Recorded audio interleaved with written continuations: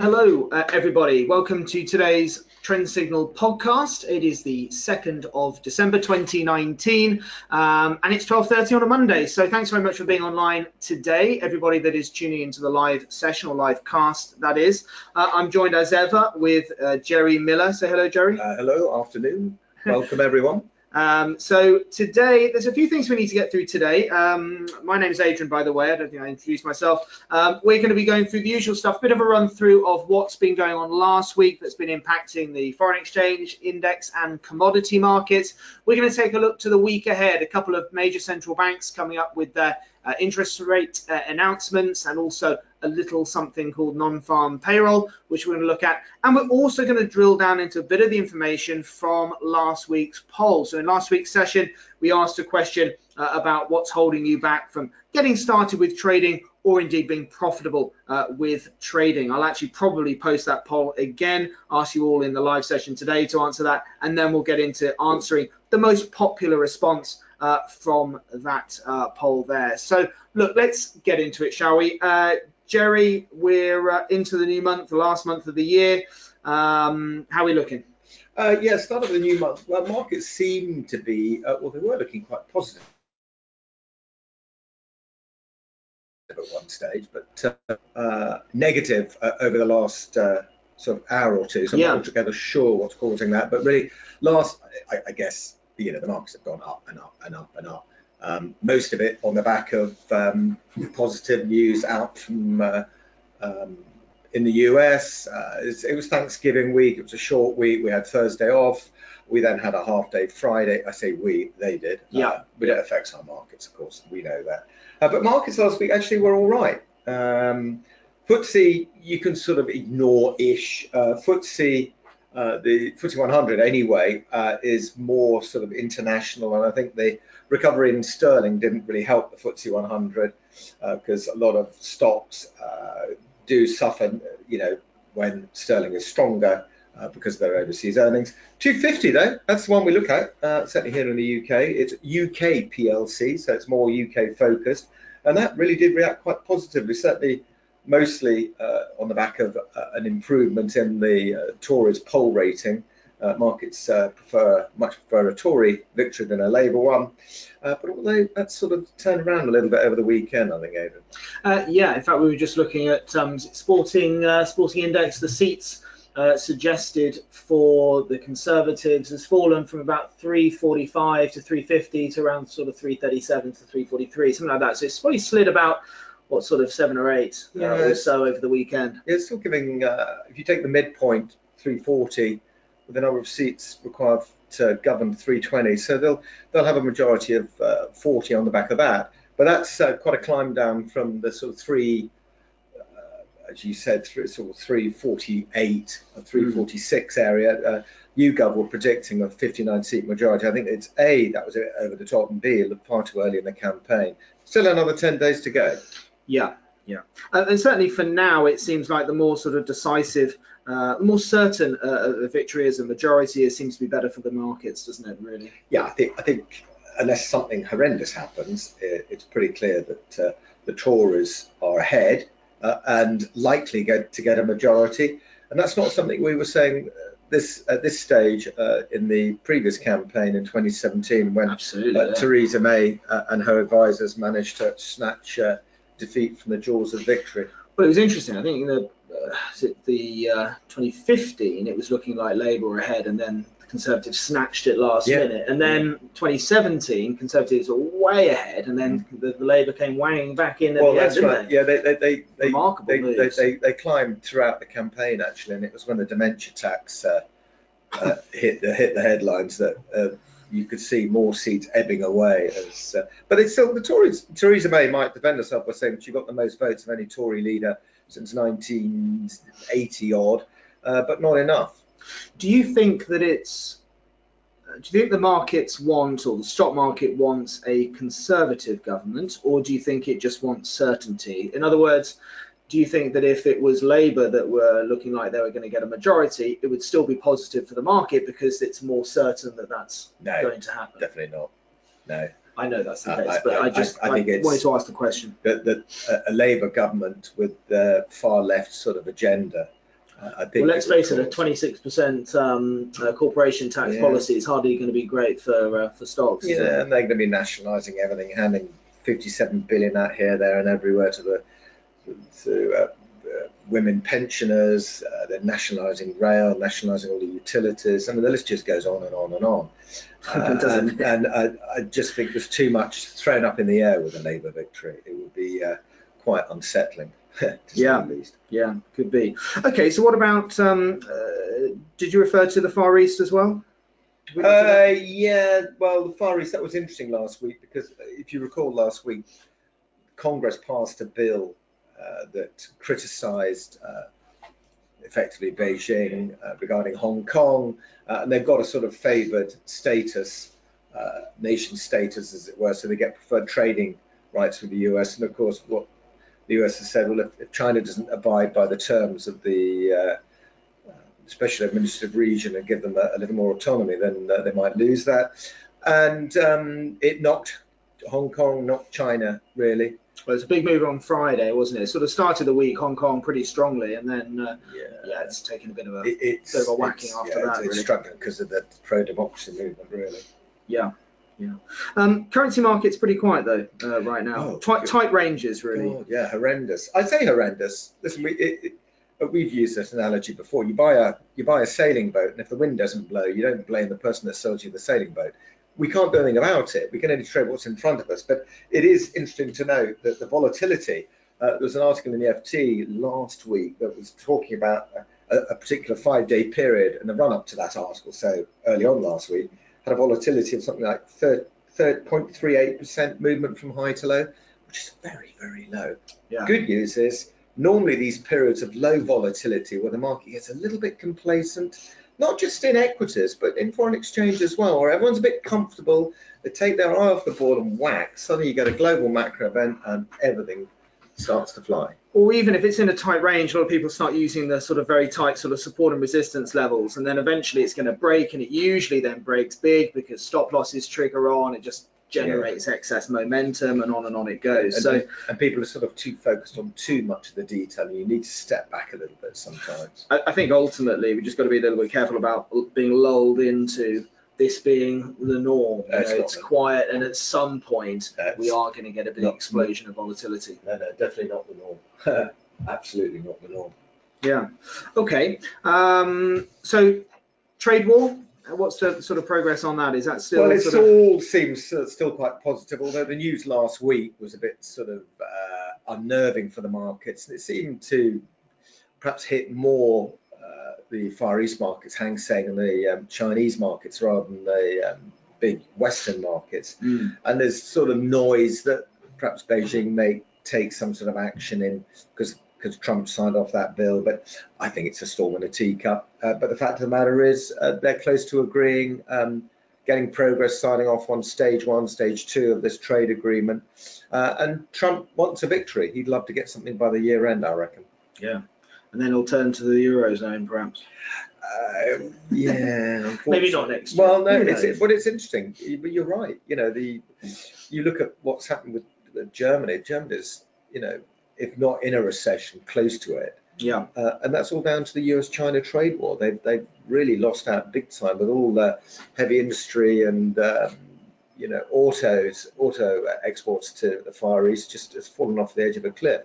And if the resolution of the US-China trade war is such that then it results in Trump turning his focus on the European car industry, unfortunately, it's not going to help Germany much.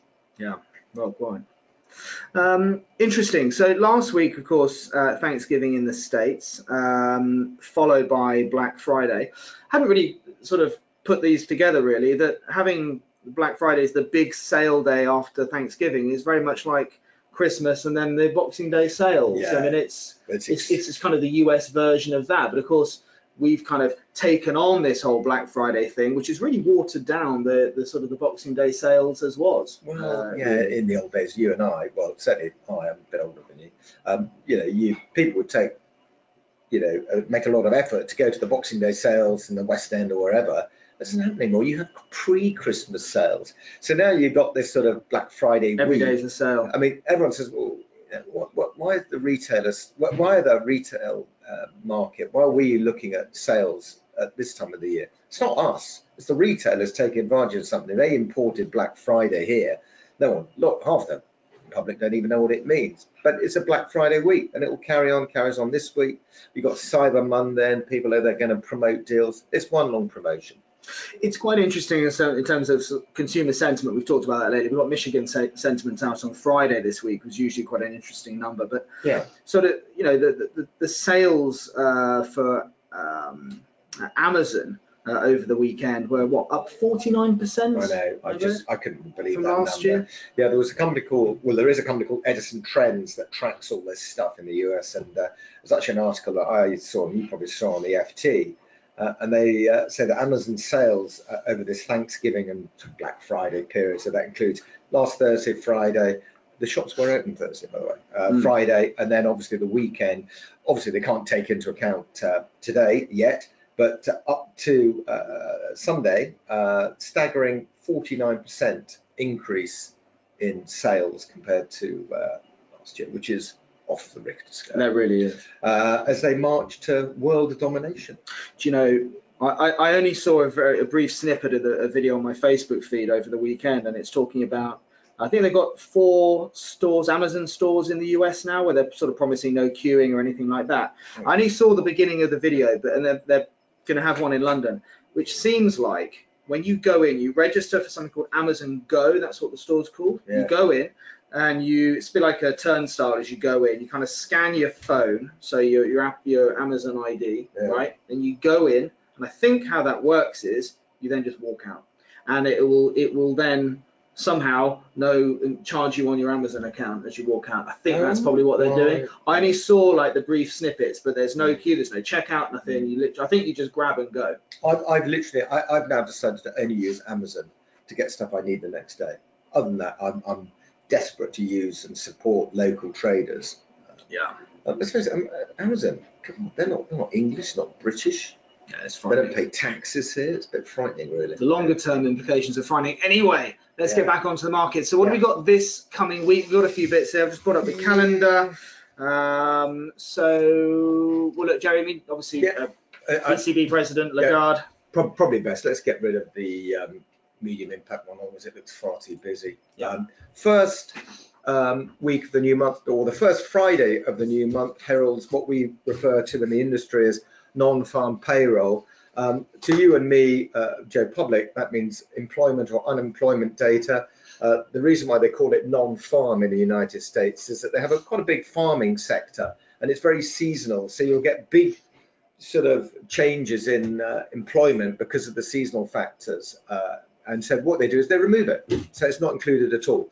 So to you and me and everyone else, this is employment data. The reason why the market's interested in employment data in the United States is that their central bank, unlike our central bank, the Bank of England, the Federal Reserve of the United States has 2 mandates. One, to maintain price stability, i.e. control inflation. But the other one is to foster full employment. And so if employment picks up, it often means that the Fed will be cutting rates or doing something to help stimulate the economy. Yeah. Unfortunately, well, not unfortunately, but at the moment, we've got an unemployment rate at 3.6%. And I remember seeing an article over the weekend saying, how low can unemployment go in the States? Yeah. But you've got to think there's got to be a natural sort of unemployment rate as people look for jobs or new people enter the some people market. Are just unemployable, arguably. But this is like multi-decade lows. You've not seen low unemployment like this since the 60s. Yeah, it's extraordinary. But anyway, what we're looking at here, we're already into Monday, as we all know. Christine Lagarde, the new president of the European Central Bank, is testifying in Brussels. That doesn't happen until this afternoon. We have something called manufacturing PMI out in the States. That stands for the Institute of Supply Manufacturing Purchasing Managers Index. You can see why they actually shorten it to ISM Manufacturing. It doesn't PMI. roll off the tongue, does it? Yeah, actually, you're right. It definitely doesn't roll off the tongue. But it's a measure of manufacturing activity in the United States. And we have similar gauges in the UK and in Europe. And it's a very useful bit of information. Anything above 50, the sector is expanding. Anything below 50, the sector is contracting. So you'll note that it's an improvement in the number from last month, but it's still contracting. Yeah. This is one of the reasons why the Federal Reserve has cut interest rates 3 times in the last 3 meetings.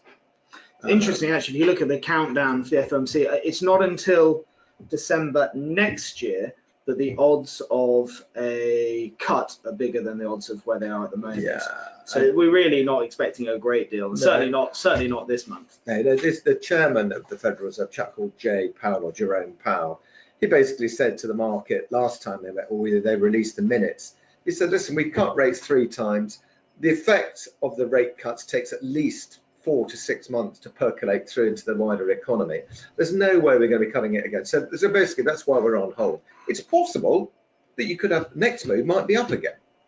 Yeah, well, anyway, I mean, they're certainly suggesting, if you go through it, the more likely next move is down. But of course, who knows? I mean, by the time we get to July, anything could happen by then, of course. I mean, when growth picks up again, all of that will start to swing around again. It's only here, like 38.2% against 37, that's actually talking about a cut. I'd almost say that that's pretty much floating. There's nothing decisive there at all. Absolutely. And it's if it does the trick, what it's supposed to do, then they could well actually turn out to put everything on hold, and then the bias may actually be up again. Yeah. We've also got a couple of central banks, Jerry, haven't we? So we've got Aussies tonight, Royal Bank of Australia. That's an important one because you've got Australian dollar positions open tonight. That's 3:30 a.m. UK time. So that's obviously sort of daytime in Australia. Tomorrow, but that's overnight. So any positions we've got tonight in Australian dollar, you need to be a little bit careful of that one, as well as Bank of Canada as well. So keep an eye out for that as well. So that's Wednesday afternoon, 3 p.m. Wednesday. Canada, to my mind, they are pretty awful at their sort of forecast. Their data tends to come way away from forecasts anecdotally, I would say. So often you get some quite big moves after Canadian data. It's quite a sobering thought when you consider who's in charge of our Monetary Policy Committee, but there you go. I mean, both these economies are all referred to as sort of resource currencies or resource economies, so they very much have been affected by the US-China trade war. So as China slowed down, it's really affected these two, and obviously New Zealand, although they're not included in this. So, but they'll not be changing their rates at all. We're real low rates in Australia and Canada at the moment, and so we don't expect anything. But you're right to say this happens early tomorrow morning. So when we get in at, I don't know, 7:30, and you look at the screens, you might see a bit of a move. And it's nothing to do with them changing rates, because they're not going to be doing that. It'd be to do with the statement, what they say. Yeah, exactly.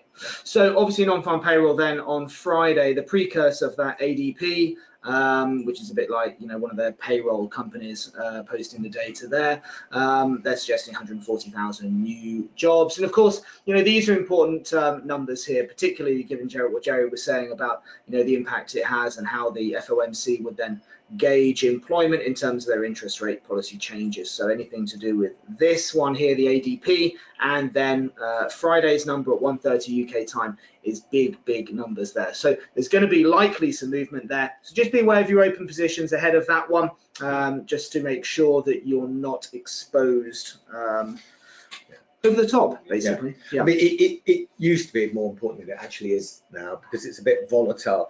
This is ADP is a private payroll company, so they do the payroll run for a lot of private companies, so they have an idea about how many people have been employed or been not taken on or whatever. So it's a little bit volatile. I'm surprised it's still got this sort of high impact designation here. But anyway, so ADP 1:15 on Wednesday.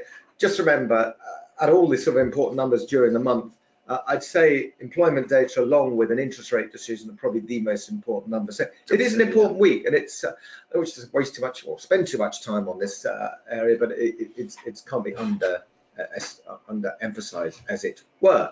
I think the way to really play this is if you've got Australian dollar positions, you just need to be a bit careful on them tonight. Basically, it's that sort of thing. You don't have to be closing everything off usually, because some of these will be a sort of the ripple effect that there might be an impact, but it will be watered down depending on the sort of markets you might well be trading. But so sort of intraday trading as you get to 1:30 on Friday you need to be a bit careful about those positions. You probably don't want to be in positions coming into 130 unless you're making a particular play over the data. But the problem with that is you get big spiky moves sometimes, and that can lead to something called slippage, and that can be a bit unpleasant from time to time. So we just costly. Yeah, you just got to be a bit mindful of all of that, really. And remember, what we're here to do is trade. We're not here to gamble, really. So the best thing is just to be a little bit aware of when these particular banana skins could be around. And the main one really this week is this one, non-farm employment change. Talking banana skins, I forgot to mention we've also got NATO meeting in London on Tuesday. And it doesn't sound like it's a sort of market moving event. There's 29 members of NATO, they're all meeting in London, but Trump's coming over. And you just think, oh my God, what can go wrong if Trump's here? Well, just give him a microphone, he'll find something. Yeah, anything, we talk about what can hit the markets in the next month or two, because this time last year, remember, the markets absolutely slumped. And you just think, if it's going to involve Trump, I'm not sure how, but it will involve Trump. And there we go. So politicians are going to be very careful on Tuesday with the election looming, saying or getting too close to anyone called Trump, really. Yeah, exactly. Right. So a couple of bits I wanted to go through. Now, last week in the post-event survey for attending live, one chap, I can't remember his name now, he asked if we could define a couple of things. He said such as, but he itemized three things: dividends, what a bull market is, and what a bear market is. I'll keep it really brief, and then we'll move on to what I want to talk about in a second. So what's a dividend? A dividend is a share of profits, a share of income that is paid out by companies. It's a bit like their form of interest payment, if you like, that you might get on your bank deposit. So effectively a way of getting an income that's paid out of the profits that are generated by a particular company, and they'll pay dividends. Some companies don't pay any. That might be called what's called a growth stock. Sometimes they'll pay a dividend out quarterly, half yearly, once a year. Sometimes they're special dividends, but it's a way of pushing cash profits to shareholders. That's basically it. A bull market is really a continued period of positive movement for a particular market. So you could say, or you certainly would say, that the US stock market is in a bull market right now as it continues to move to new all-time highs. A bear market is a sustained period of downward pricing pressure, effectively going down for a period of time. There's no definition of how long. Is it 3 months? Is it 6 months? Is it 1 week? I think it's a bit of a subjective thing, but a bear market is generally a period of general downward movement, and a bull market general upward movement. Pretty straightforward, really. I say straightforward. I've been doing this since 2002, so it's straightforward to me. But of course, if you're brand new to this, it's not at all, is it? And actually, that kind of brings me on to, I suppose, the main thing I wanted to talk about, which is based on a poll that I did last week. Now, I'm going to do this again today. So for being online, a poll's going to come on. If you're on GoToWebinar, that is, it'll pop up. So the simple question I pushed out last week, and something popped up on your screen, so click on the one that's most relevant to you. What is preventing you from getting started or being profitable with your trading? Please check the most appropriate answer on your screen. I'm not confident that I'm entering the trades or the markets at the right time. I'm fearful, I get nervous, which impedes my my decision making. I don't think I understand enough to be profitable. It seems rather complicated and a lack of time. If you can just get onto the questions box, not on the questions box, sorry, if you just get on the screen there and just check the most relevant one for you. I think you can click more than one, actually. So if you wouldn't mind doing that, just make sure that the response holds up with last week. And then I'll get into that. How funny. Actually, you're answering a little bit differently than last week there. The most common answer last week, by the way, was I don't think I understand enough to be profitable. 55% of attendees last week said I don't think I understand enough to be profitable. So I'm going to close that poll off now. Thank you very much for posting that. And let's go through a bit about that, because, what is enough? What is understanding enough? So does this translate to knowing every single pattern possible, candlestick patterns, chart patterns? Do you have to know absolutely everything about the markets to be profitable? Or is it possible to be profitable from just a foundation of knowledge, base knowledge, and so on? My opinion on this is that simple rules are key when it comes to trading. A foundation of rules, if you like, from which you can build. And in order to have rules for your trading, you've got two basic choices. Number one is you go out there, learn, and you create those rules for yourself. So you go out there and build and create your own strategy, which a lot of people do, or at least attempt to do. Alternatively, you could buy or you could follow somebody else's strategy, and that's also a fairly common path for traders. The odd thing that I tend to find is, certainly initially anyway, a lot of people go for option number one, which is to try and create their own strategies.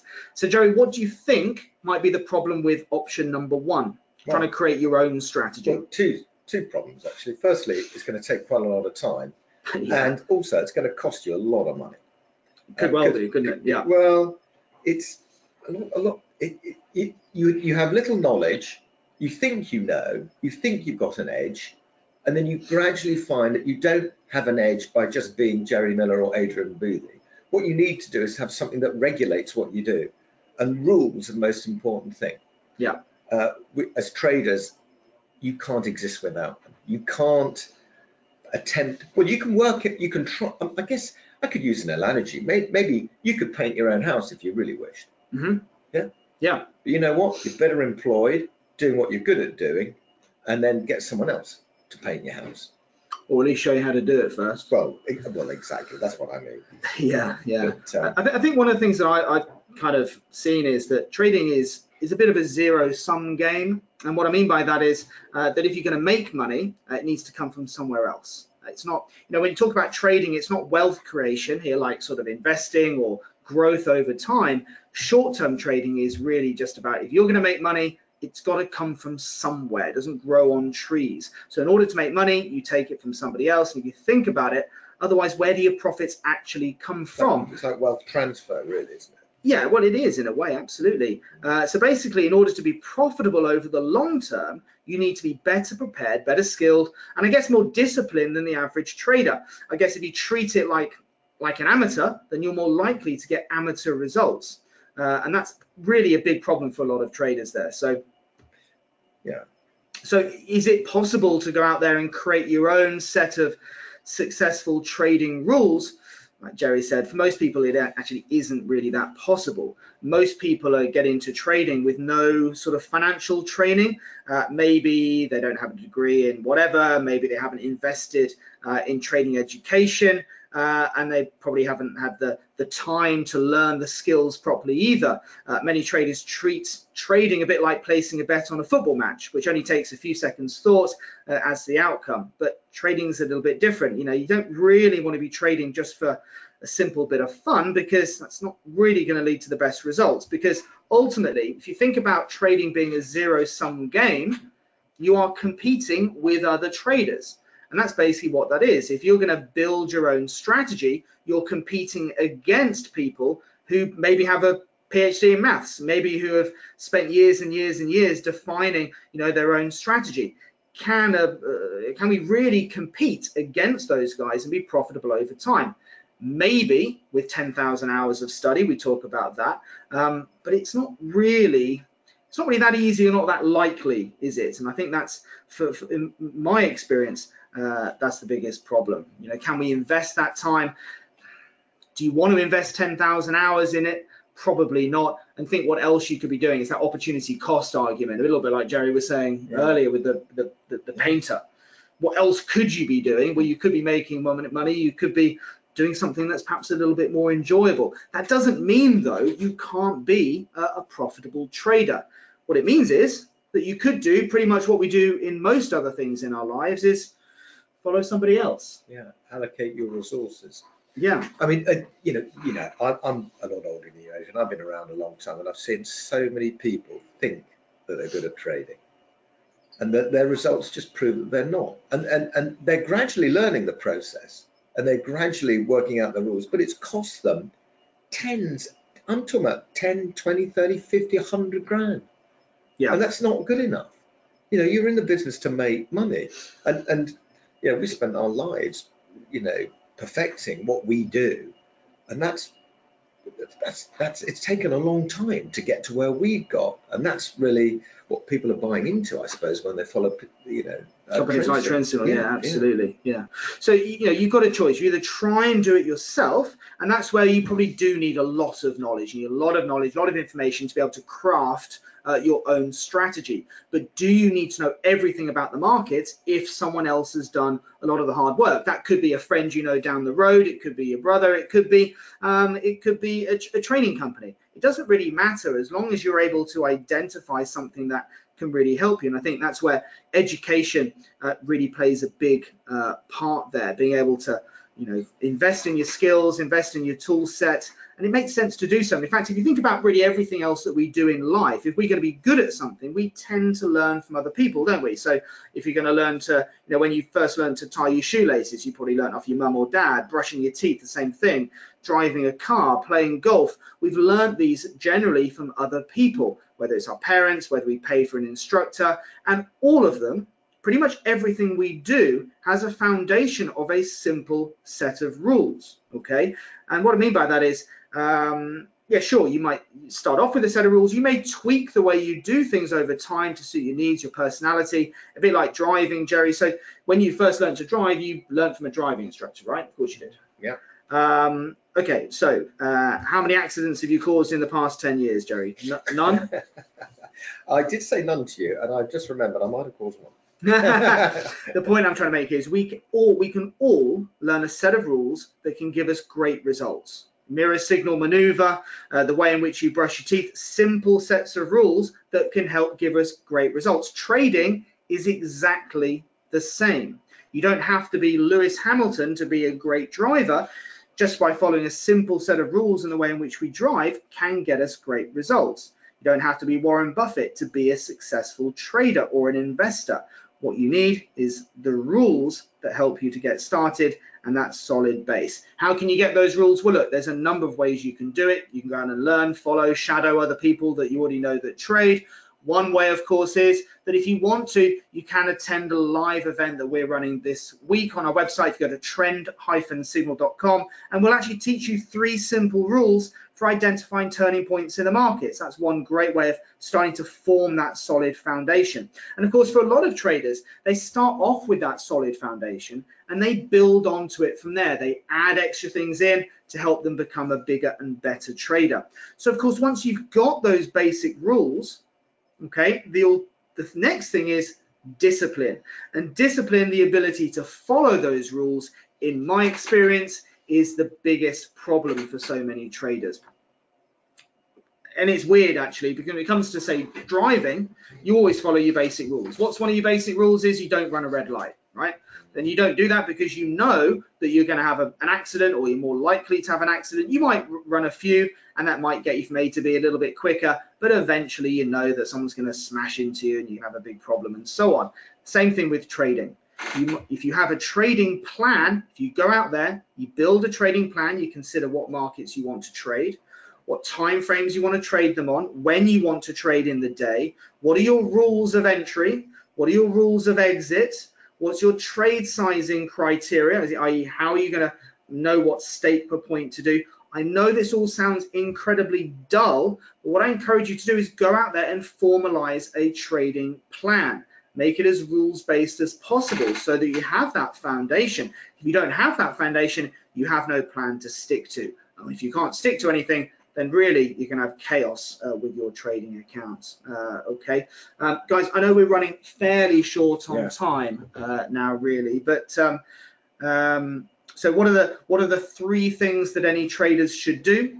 Well, Jerry, you can give us the first one if you like. Well, get a set of rules that you want to follow, that are proven and that you can believe in. I think that's important. Secondly, write them down. Formulate a trading plan. Write them all down, including, like I said, the number of markets you want to trade, which they are, the time frames, maybe certain events you don't want to trade over. Maybe you don't want to trade over non-farm payroll. Maybe you don't want to trade over interest rates. Get it down on your piece of paper there. And then finally, evaluate your trades. Look at the trades that you are placing after the event. Have you followed your trading plan, or you're out there doing something entirely different? If you're not following the plan, effectively you are gambling, and gamblers don't make money. That's a very good point, actually. We talk about following set of rules, writing them down, but actually when some people come to it, they don't actually follow the rules that they've set themselves. No, a lot. I mean, we're very disciplined with our rules, but there are people who just don't quite follow them. And the problem is, you can't go 80 in a 70-mile-an-hour zone. No. It's breaking the rules. Well, you can't do it and expect the same results, that's for sure. The results are going to be different, and you could end up having a bit of a car crash. Well, the trouble is, you break the rules once, you break them again, and you break them again. All of a sudden, you're not following a set of rules anymore. Yeah. You're making it up as you go along. Yeah. And that's that. So evaluation, just checking, reviewing what you've done is absolutely key. Yeah. And that's something that we impress on our in our coaching as well. We go through the trades with individual traders just to make sure they're following those base rules. And then, of course, sure, the style in which you trade might differ over time. You might start to run certain trades a bit longer because of longer term trends and so on. But that's where a bit of knowledge, a bit of understanding builds in. But I think really, from my experience, it's having that base understanding that you can then build from. That really helps. Guys, we're pretty much at the end of today's event. What I'm going to do is just very quickly just provide you with a link. It's on screen now. If you would like to attend one of our webinars and you'd like to learn the 3 rules for identifying turning points in the market, or high probability turning points in the market, this is what you need to do. So if you go to bit.ly, so bit.ly/trend signal webinar. It's actually really hard to say. What's wrong with me? bit.ly/trend-signal-webinar. You can see it on screen there as well. Or alternatively, just go to trend-signal.com and you should see somewhere on that web page there the ability to register for a live event. And what we're going to do is go into effectively the answer to that question. The ability to, in that session, teach you enough that you need to be profitable, from which you can then build your skills, your learning, and hopefully some very positive trading results. So guys, that's it for me. We're going to be back next week, and we've got a lot more to talk about. It may end up being some sort of election special. Who knows, really? Maybe there won't be a lot to talk about. I don't know. Yeah. I mean, in that regard. Yeah. So guys, thanks so much for attending, and all the best, and have a great week's trading. Thank you.